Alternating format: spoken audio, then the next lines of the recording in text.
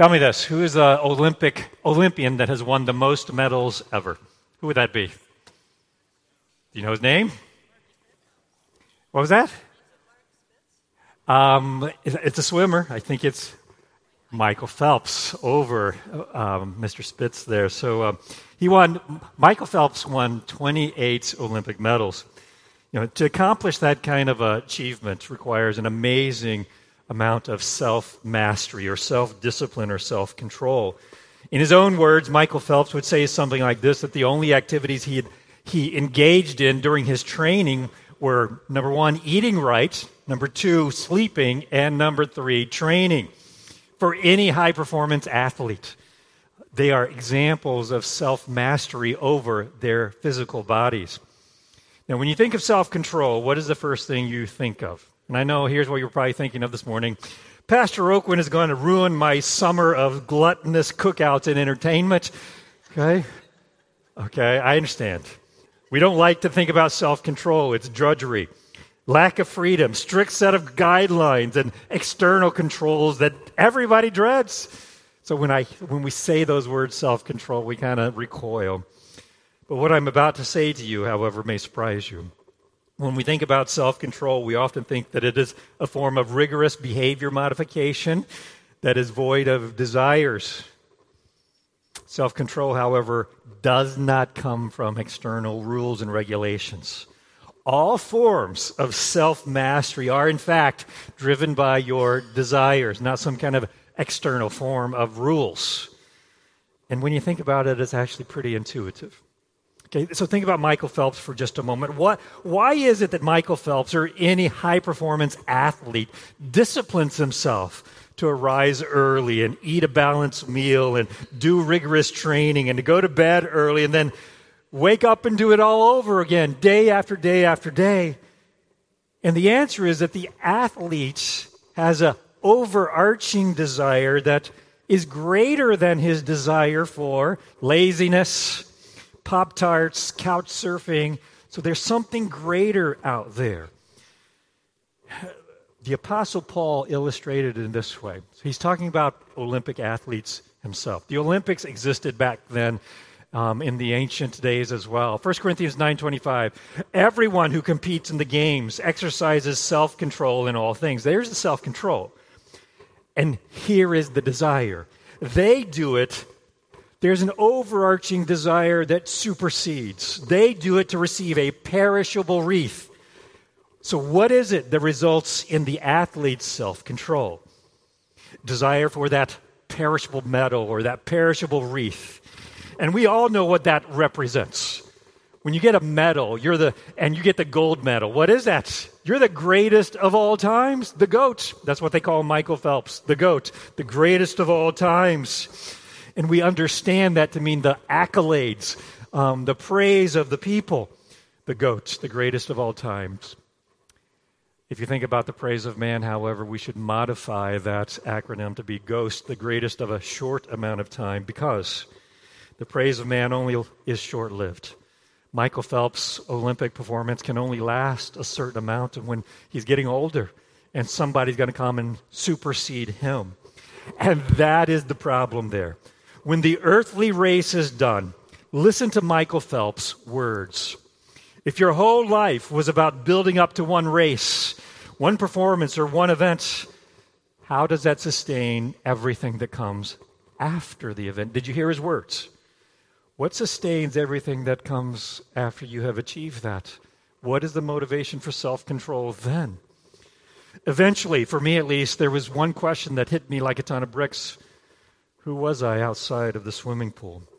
So after the race or when somebody breaks your record, what's the point of self-control then? And apparently the athlete's overriding desire for the praise of man or that medal was not ultimate if it cannot sustain everything that comes afterwards. So here's a more significant question for you to ponder this morning. What is the greatest desire that orders and fuels God's people's desires so as to enjoy sexual desires rightly ordered without sexual immorality? to relish the variety of food and drink that we're enjoying this summer in cookouts without gluttony or drunkenness, to appreciate the beauty of human form without jealousy or envy, to pursue justice and forgiveness without seeking revenge, to use our possessions that God has given us without greed or hoarding or stinginess, to work hard without becoming a slave to your work, to think truth without fear, worry, or despair. This is the question. What is the ultimate delight that orders all of these others and results in self-control? So yeah, this morning we are talking about self-control.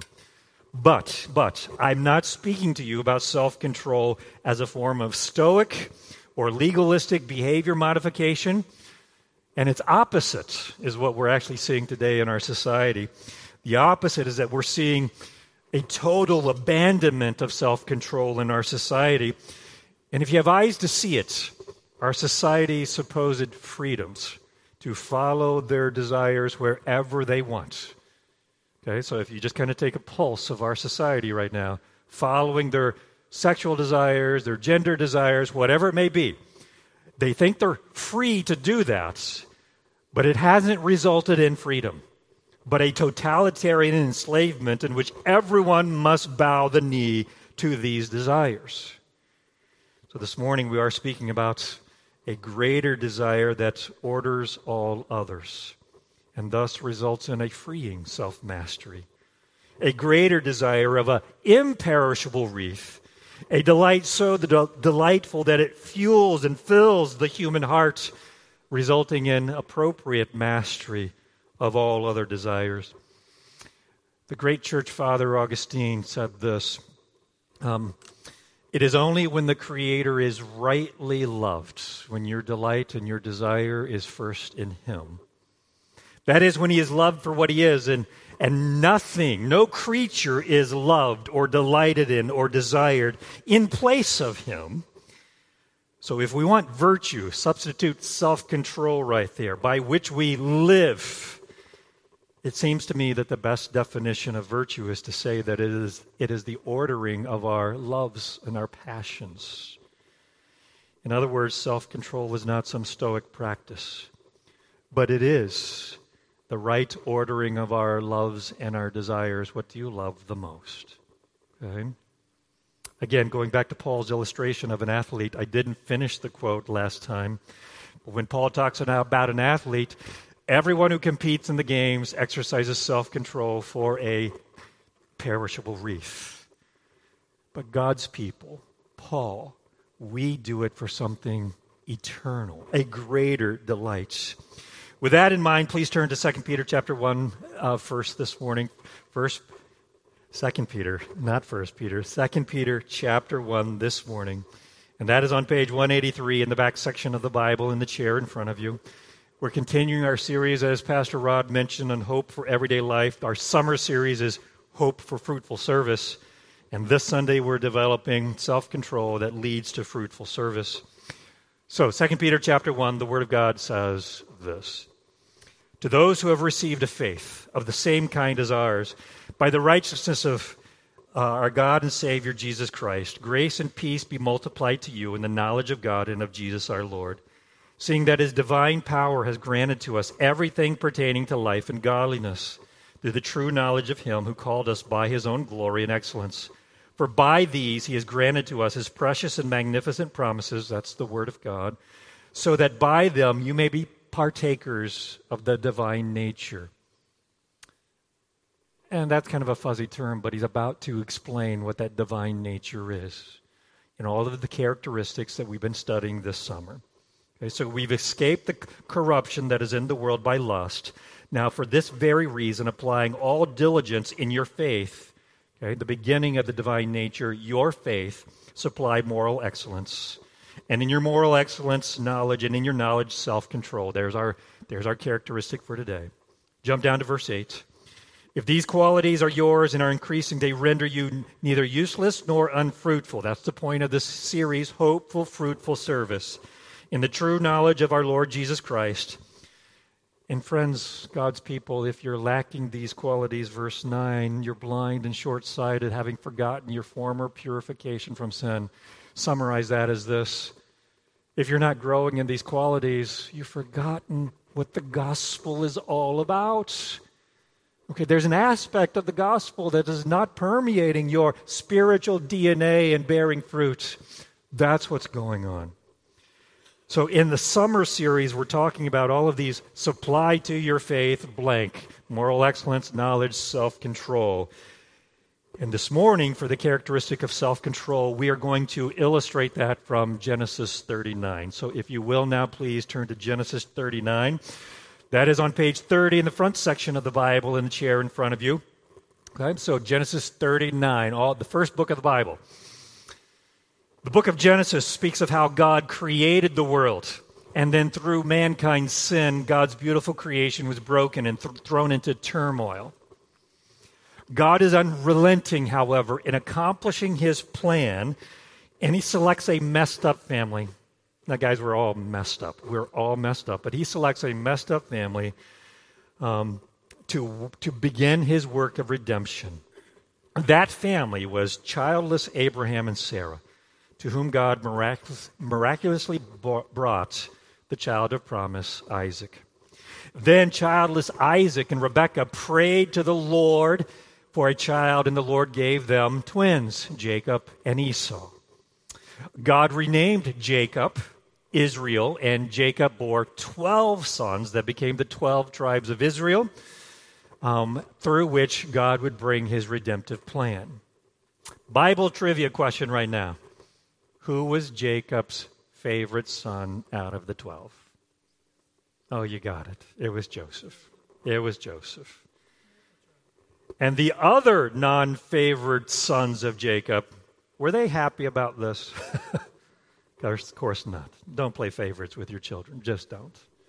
It doesn't go well. They left Joseph for dead in a pit one day until a caravan came by and took Joseph into slavery into Egypt, a foreign land. Joseph was separated from his family and living there as a slave.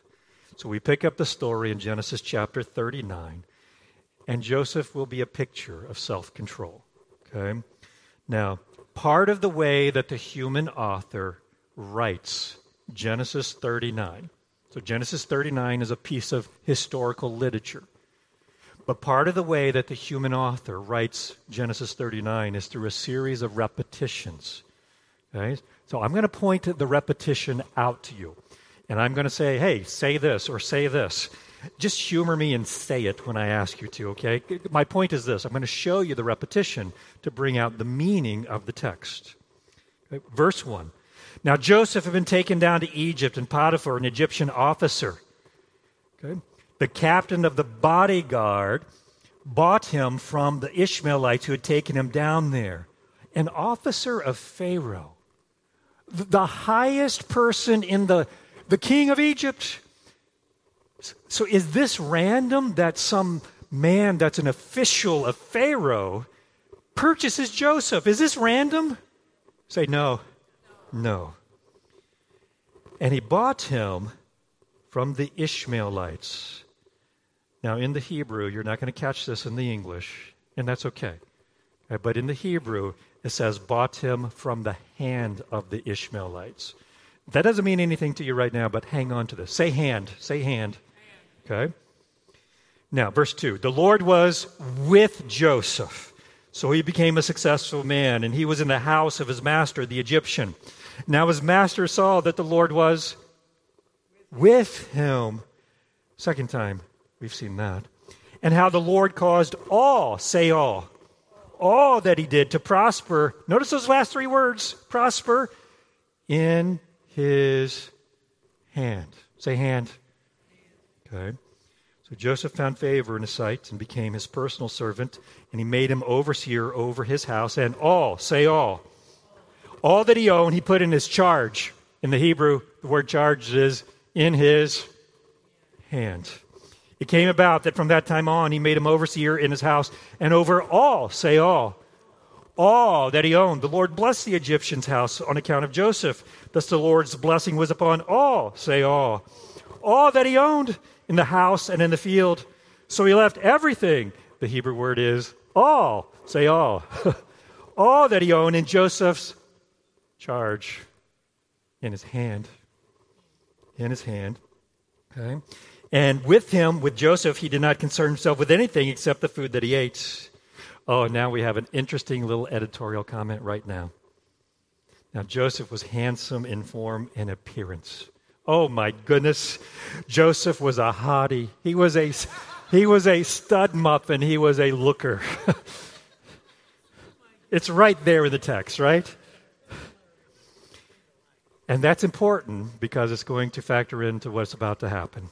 It came about after these events that his master's wife looked at the hottie and desired Joseph and said, lie with me. But he refused and said to his master's wife, behold, with me here, my master does not concern himself with anything except in the house. And he has put all that he owns in my charge, in my hand. There is no one greater in this house than I, and he has withheld nothing from me except you, because you are his wife. How then could I do this great evil and sin against God? As she spoke to Joseph day after day, he did not listen to her to lie beside her or be with her. Notice the self-control. Now it happened one day that when he was in the house to do his work, none of the men of the house were there inside. That means no witnesses. Okay. She caught him by the garment, saying, lie with me. And he left his garments in her hand and fled and went outside. When she saw that he had left his garment in her hand and fled outside, she called to the men of the household and she constructed a lie about Joseph. She tells the lie to her husband, and then jump down to verse 19. When Joseph's master heard the words of his wife, which she spoke to him, saying, this is what your slave did to me, his anger burned. So Joseph's master took him and put him into jail, in the place where the king's prisoners were confined. And he was there in jail, the king's, Pharaoh's prisoners. And he's going to be right next to them. Is this random? Tell me, is this random? No. And then the redemptive story kind of repeats itself all over again. Deja vu all over again. Listen to this. We've heard all of this before. But the Lord was with Joseph. And this is new. And extended kindness. That's the Hebrew word chesed, which is God's covenant, faithful grace to his people. And gave him favor in his sight. We have heard that before. The chief jailer committed to Joseph's charge, his hand, all the prisoners who were in the jail, so that whatever all was done there, he was responsible for it. The chief jailer did not supervise anything, all under Joseph's charge in his hand, because the Lord was with him. And whatever he did, the Lord made to prosper. There's the repetition. So let's kind of see what this means. 3 keys to develop the greatest delight. We're not talking about some kind of ritual, regulatory, self-control, behavior modification. We're talking about a greater delight. 3 keys to develop the greatest delight in God that results in the fruit of self-control. And the first one is this. We need to understand what self-control is. It's not some kind of just behavior modification. Understand the picture of self-control that we find in Joseph, foregoing some desires for the sake of a greater desire. Okay? Now, the Old Testament narratives are so rich. Let me give you I've already given you one hint about how to interpret them, sometimes with repetition. Let me give you another hint that I tell our seminary students, like Monday here, and like Alfonso was in the last seminary cohort. Whenever you come to an Old Testament narrative, okay, Genesis, Exodus, all of the Old Testament narratives, I know we think Old Testament is so hard to read, and just give me something like Proverbs or the New Testament letters. But here is something that will help you. Whenever you come to the Old Testament narratives, you will always learn something about God, man, and God's plan. Every Old Testament narrative will have those 3 threads in them. You will learn something about God, man, and God's plan. When you find something about God, about the way that God is functioning or responding, then you're going to learn about his character. We get to know God better. That's what the scriptures are for. When you see the behavior and responses of man, you learn something about righteous behavior or unrighteous behavior, God's righteousness that he wants to be characteristic of us. And most of the time, preachers come to the Old Testament narrative and focus on the moral responsibility part, sometimes to the exclusion of God and God's redemptive plan. But the Old Testament narratives communicate God, man, and his plan. Man is part of that, and that's where we get our morals from. Okay? When you learn something about God's redemptive plan, what God is doing with man in these narratives, you learn how God loves his people. We saw the word chesed, God's covenant grace with his people, and how he will redeem them. And if I pull on that redemptive thread, if the Old Testament is a tapestry, and I pull on that redemptive plan thread, it will take me right to Christ all the time in the New Testament. Okay? So, this morning, each sermon point will be focused on one of these elements in this order: man, God, and God's plan. And in the Genesis 39 Joseph story, Joseph is thrust front and center. And all of the Bible interpreters park on Joseph's character in the midst of this trial. And I believe that self-control is an apt enough description of what we see here. We see a picture or a portrait of self-control in Joseph. We see Joseph with rightly ordered desires. And we see three ways in which that is true. Number one is this: Joseph was foregoing the desires to use his position for the benefit of self, but instead use it for the benefit of others. The story repeats itself twice in the way that Joseph functioned. In the beginning, he's a slave, and yet he does not resign himself to mediocre or half-hearted work. In the end, he is a prisoner, and yet he does not resign himself to mediocre or half-hearted work. Listen to me here, please, on this, okay? Character is not situation specific. Say that with me. Character is not situation specific. The repetition of this twice shows us there was something repeatable about Joseph's character. His first manner of responding was not a fluke or an aberration. And in this case, whatever he touched benefited his boss. Here's what that means in terms of self-control.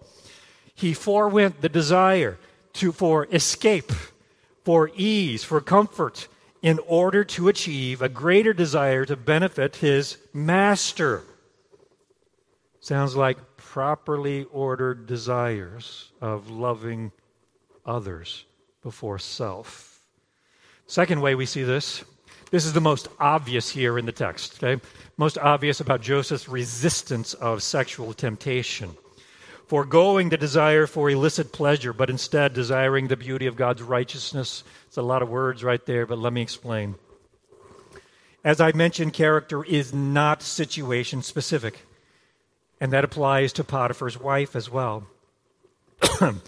Potiphar's wife's playing the field was probably not just limited to Joseph.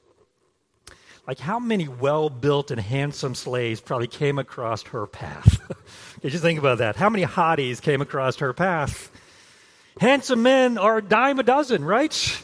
Just look at your pastors around here. Just look at them. No, you're probably saying, Brent, I pay you guys a lot more than a dime, and I have to look at you, and that's not a pleasant thing. Well, back to Joseph for just a moment. Are we to assume that Joseph was the first and only one for Potiphar's wife? Probably not. Joseph had every reason to give in to temptation here. He could have been thinking this: I'm already a slave. Why not grab a little pleasure with my master's wife? She does it all the time anyway. He's placed everything in my hand. Surely he's okay with me playing around with her as well. I've earned a little bit of pleasure. I deserve a bit of this kind of pleasure. What was Joseph thinking? And we don't have to wonder, because the mouth speaks out of that which fills the heart.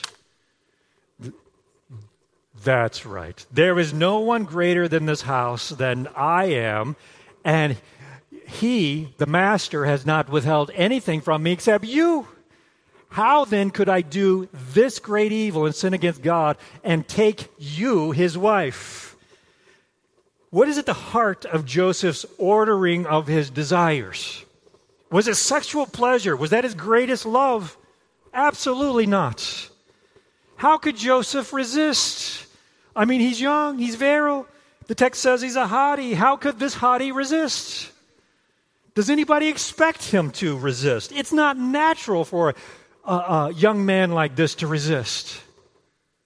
Self-control is not natural. It is supernatural. Joseph's delight was not first in loving sexual pleasure, but in first loving God and the beauty of God's way in marriage. You are not my wife. Joseph delights in God's covenant of marriage and how God has arranged marriage, and that means he's delighting in God. You know, that statement right there, when he says, how can I do this great thing and sin against the Lord? That statement right there is a classic statement on what the fear of the Lord means. The fear of the Lord is manifested right there in Joseph's life and has produced in him wise and righteous behavior. The fear of the Lord is the beginning of wisdom. That's serving him well right now and will serve him later well in the future. So Joseph loves God most, and thus his passions are rightly ordered.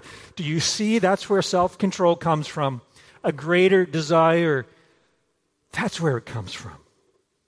In time, Joseph will have his own wife, and he will enjoy sexual pleasure, and he will have 2 children as well.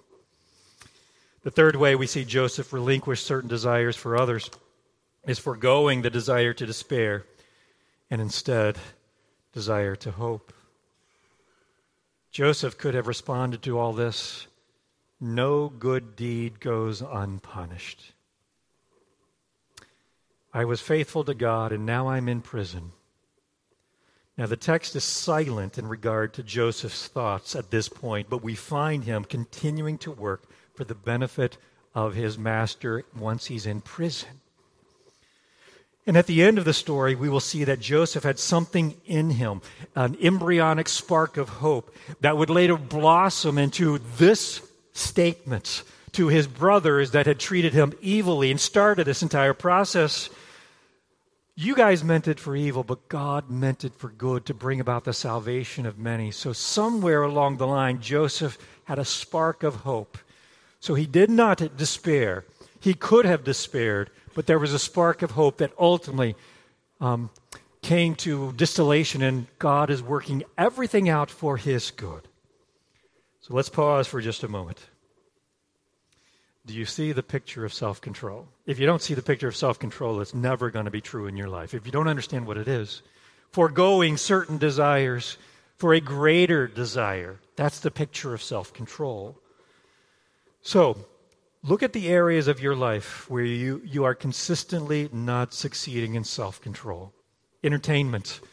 I must have amusement. Sexual pleasure. I must have the exhilaration of that brings. Food. I must have my taste buds delighted and my stomach full. Possessions. I must have security or choices or options or status with my possessions. Relationships. I must have a relationship or else I will despair. Or I must maintain bitterness over a relationship because they hurt me and I'm going to get revenge and I'm going to be angry. Success or work. I must have the praise of man. I must be the GOAT, the greatest of all time. You know, without self-control, you think you are free to chase after all of these things. I'm just going to follow my heart, to choose them unhindered. But ultimately, you become a slave to these desires. You're a spiritual slave to them, just like Joseph was a physical slave in Egypt. Your desires and loves are improperly ordered. Now, number 2. Let's look at the second key that develops the greatest delight in God. Okay? So the first one was all about man and the picture of self-control. This one is about God. Okay? So God, man, and his plan. This one is about God. And when we see this, Here's the text is showing us something about the beauty of God.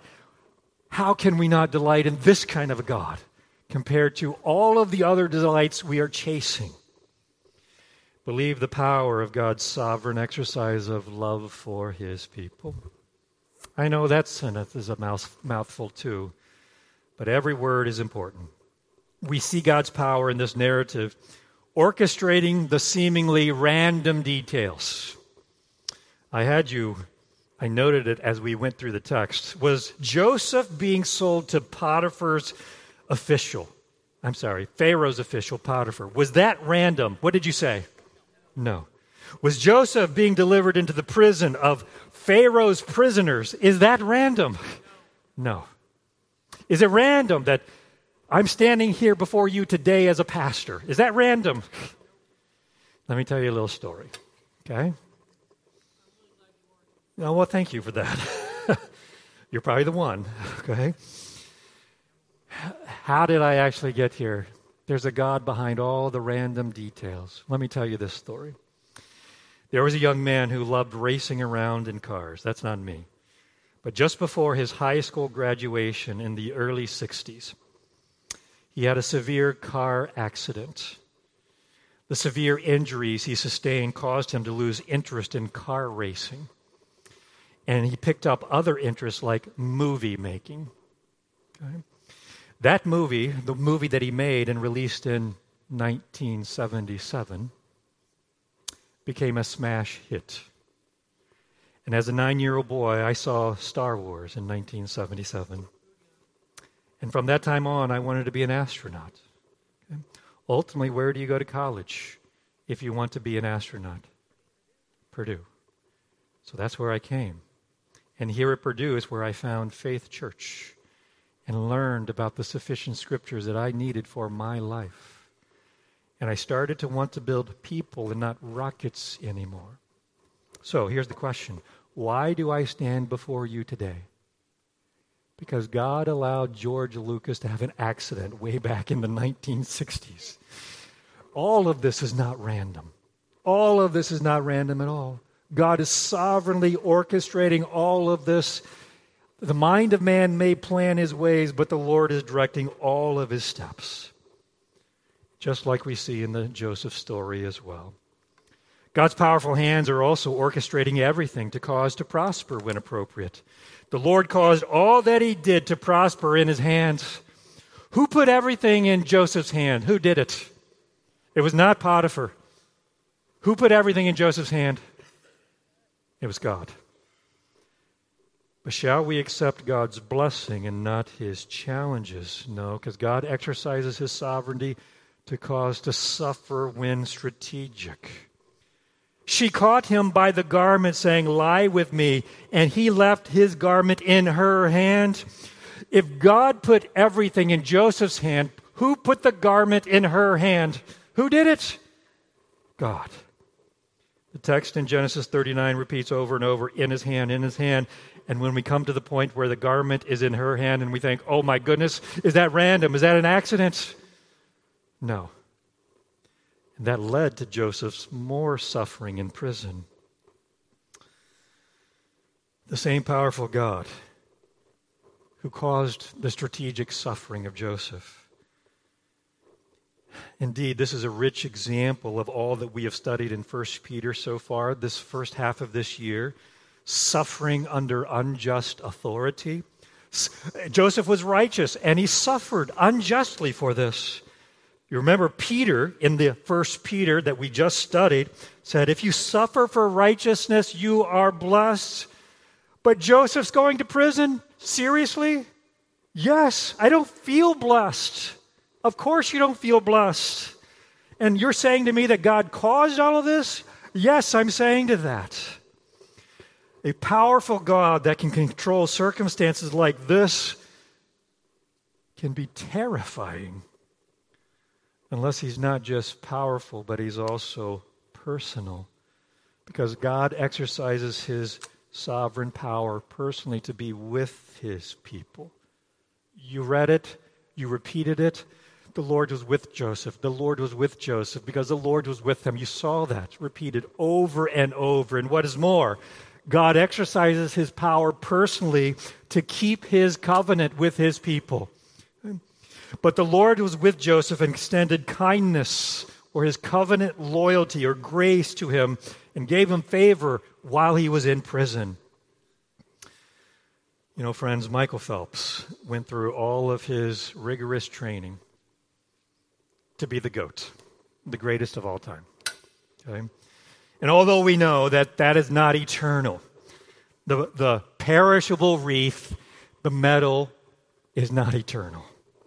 Michael Phelps said, if your whole life was about building up to one race, one performance or event, how does that sustain everything that comes afterwards? The answer is clearly that it does not. This powerful God who exercises his control out of love for you and me, his people, he is the greatest delight.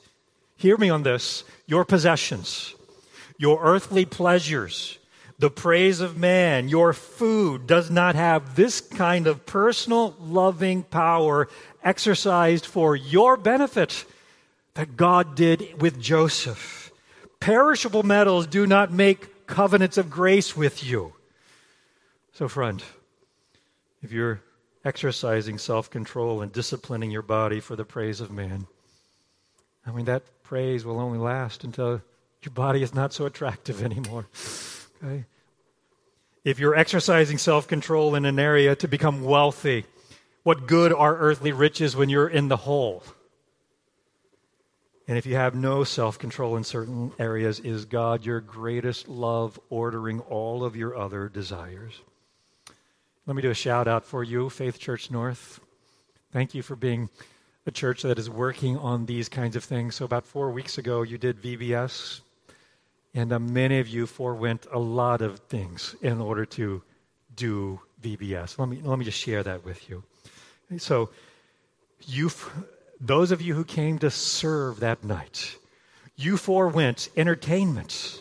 You forewent maybe sitting down on your computer, maybe doing stock market trades, preparing for the next day, making sales phone calls that night. You forewent earning more money so that you could be here. You forewent sleep in order to be here, staying up a little later so that you could serve later here.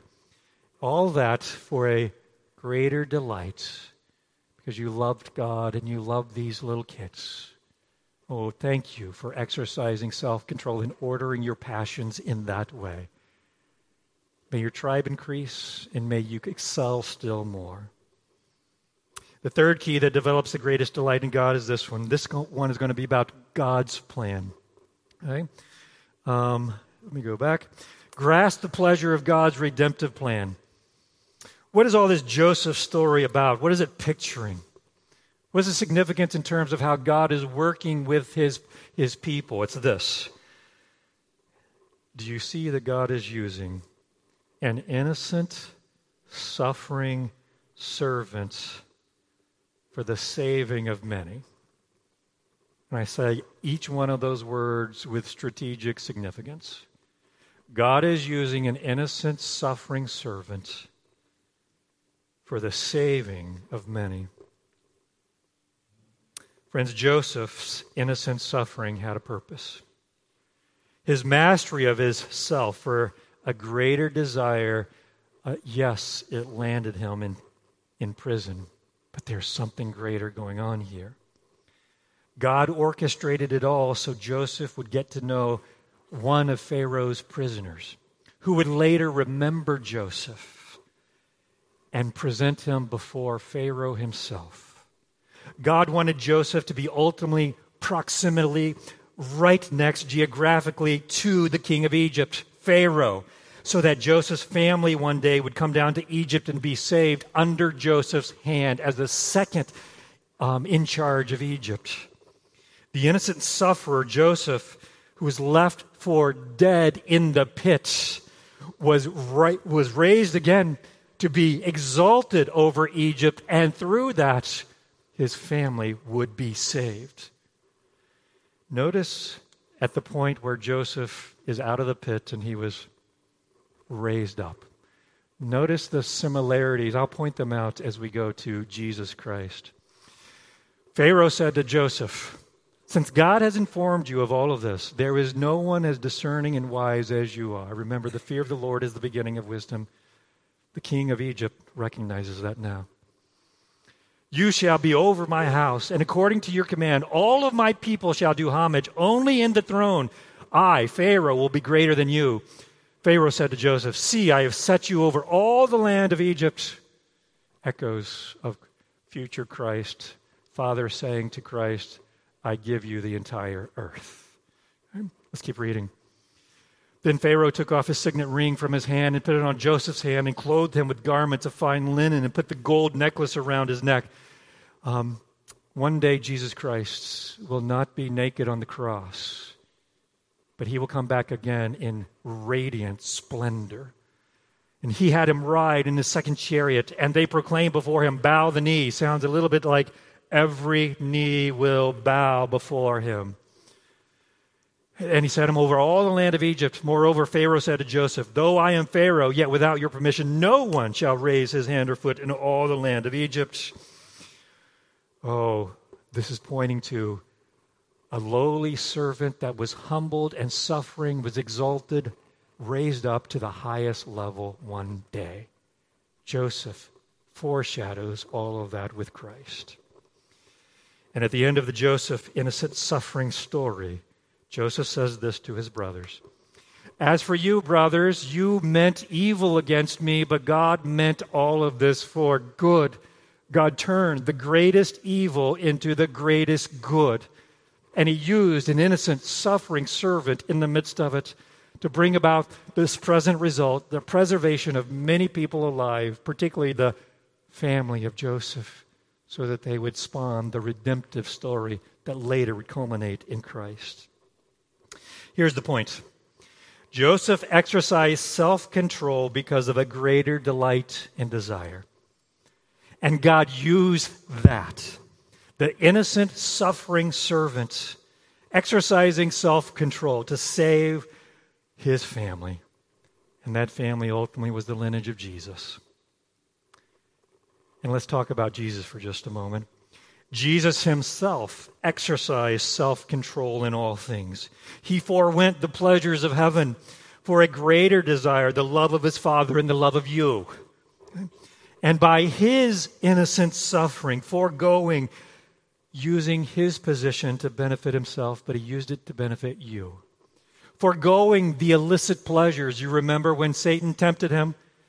And he said no. Foregoing the illicit pleasures, but delighting in God's righteousness. Foregoing despair, but delighting in God's plan and accomplishing the sacrificial plan for you. And as a result, he has provided salvation for many. Oh, friends, believing friends, hear me. Peter has said this: if self-control in the way that I have described it is not being added to your faith, you've forgotten this about Jesus. You've forgotten your former purification, and you've forgotten the delight of the gospel. And your love in that area is disordered. We would love for you to talk to us, talk to the pastors, talk to the deacons, your small group leader about how to get you help to have your orders, have your loves ordered appropriately. Unbeliever, you may be here today.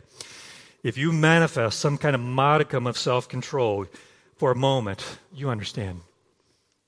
In this earth, it's only for a perishable wreath. And when you obtain it on this earth, what will sustain you afterwards, as Michael Phelps has said? Another perishable wreath that you're going to try to go after then? What then will sustain you when you're actually standing before the Lord? If, on the other hand, you have no self-control in any area and you say that you're enslaved to every passion that comes along, oh, friends, there is freedom in Christ. Will you, by faith today, come to know Jesus who loved you, exercise self-control on your behalf, and allow him to be your greatest delight so that all the things you're enslaved to in your passions will be properly ordered and you will be free? Let's pray. Father, we thank you for just your scriptures that have not left us without instruction and guidance. We thank you, Father, for revealing these things to us. And will you mold us so that our greatest delight is in Jesus Christ? Help us to see him as greater than anything else, and allow that to properly order our desires, resulting in a freeing self-control. We ask these things in Christ's name. Amen.